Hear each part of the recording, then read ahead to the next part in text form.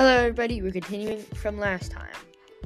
I said I'll try to keep it short that episode. I'm also going to try to keep it short this episode. It's not going to be too long. That's why I made another episode splitting it up. Also, if you have any good robot ideas, please send them to me on my blog, blogger.com. Ocean Trash, Aiden Syed. Anyways, with that out of the way, let's start on the episode.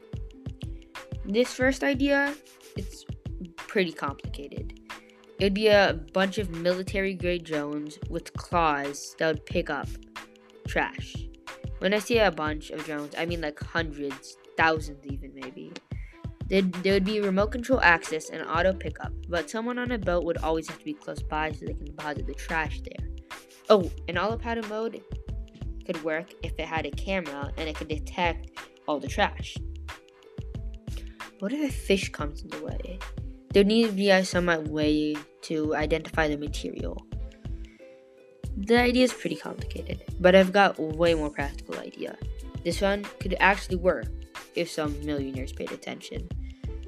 It would attach to commercial cruises for like parties, Disney, yacht, business class. Maybe we can ask individuals that own a boat to attach it. It would be a net to catch trash on the bottom of their boat. The net would be built on an axis securely tight so it doesn't fall off. The axis would be able to move around, obviously not close to the propeller. The captain of the ship could control where the propeller moves. So if he sees trash on the left or something, or his right, he could move the net there and catch it.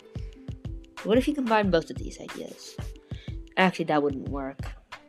It would get a lot of stuff done, but on the commercial cruises, it would scare away everybody. I think it could get so much cleared though. Anyways, I think that's it for my robot ideas.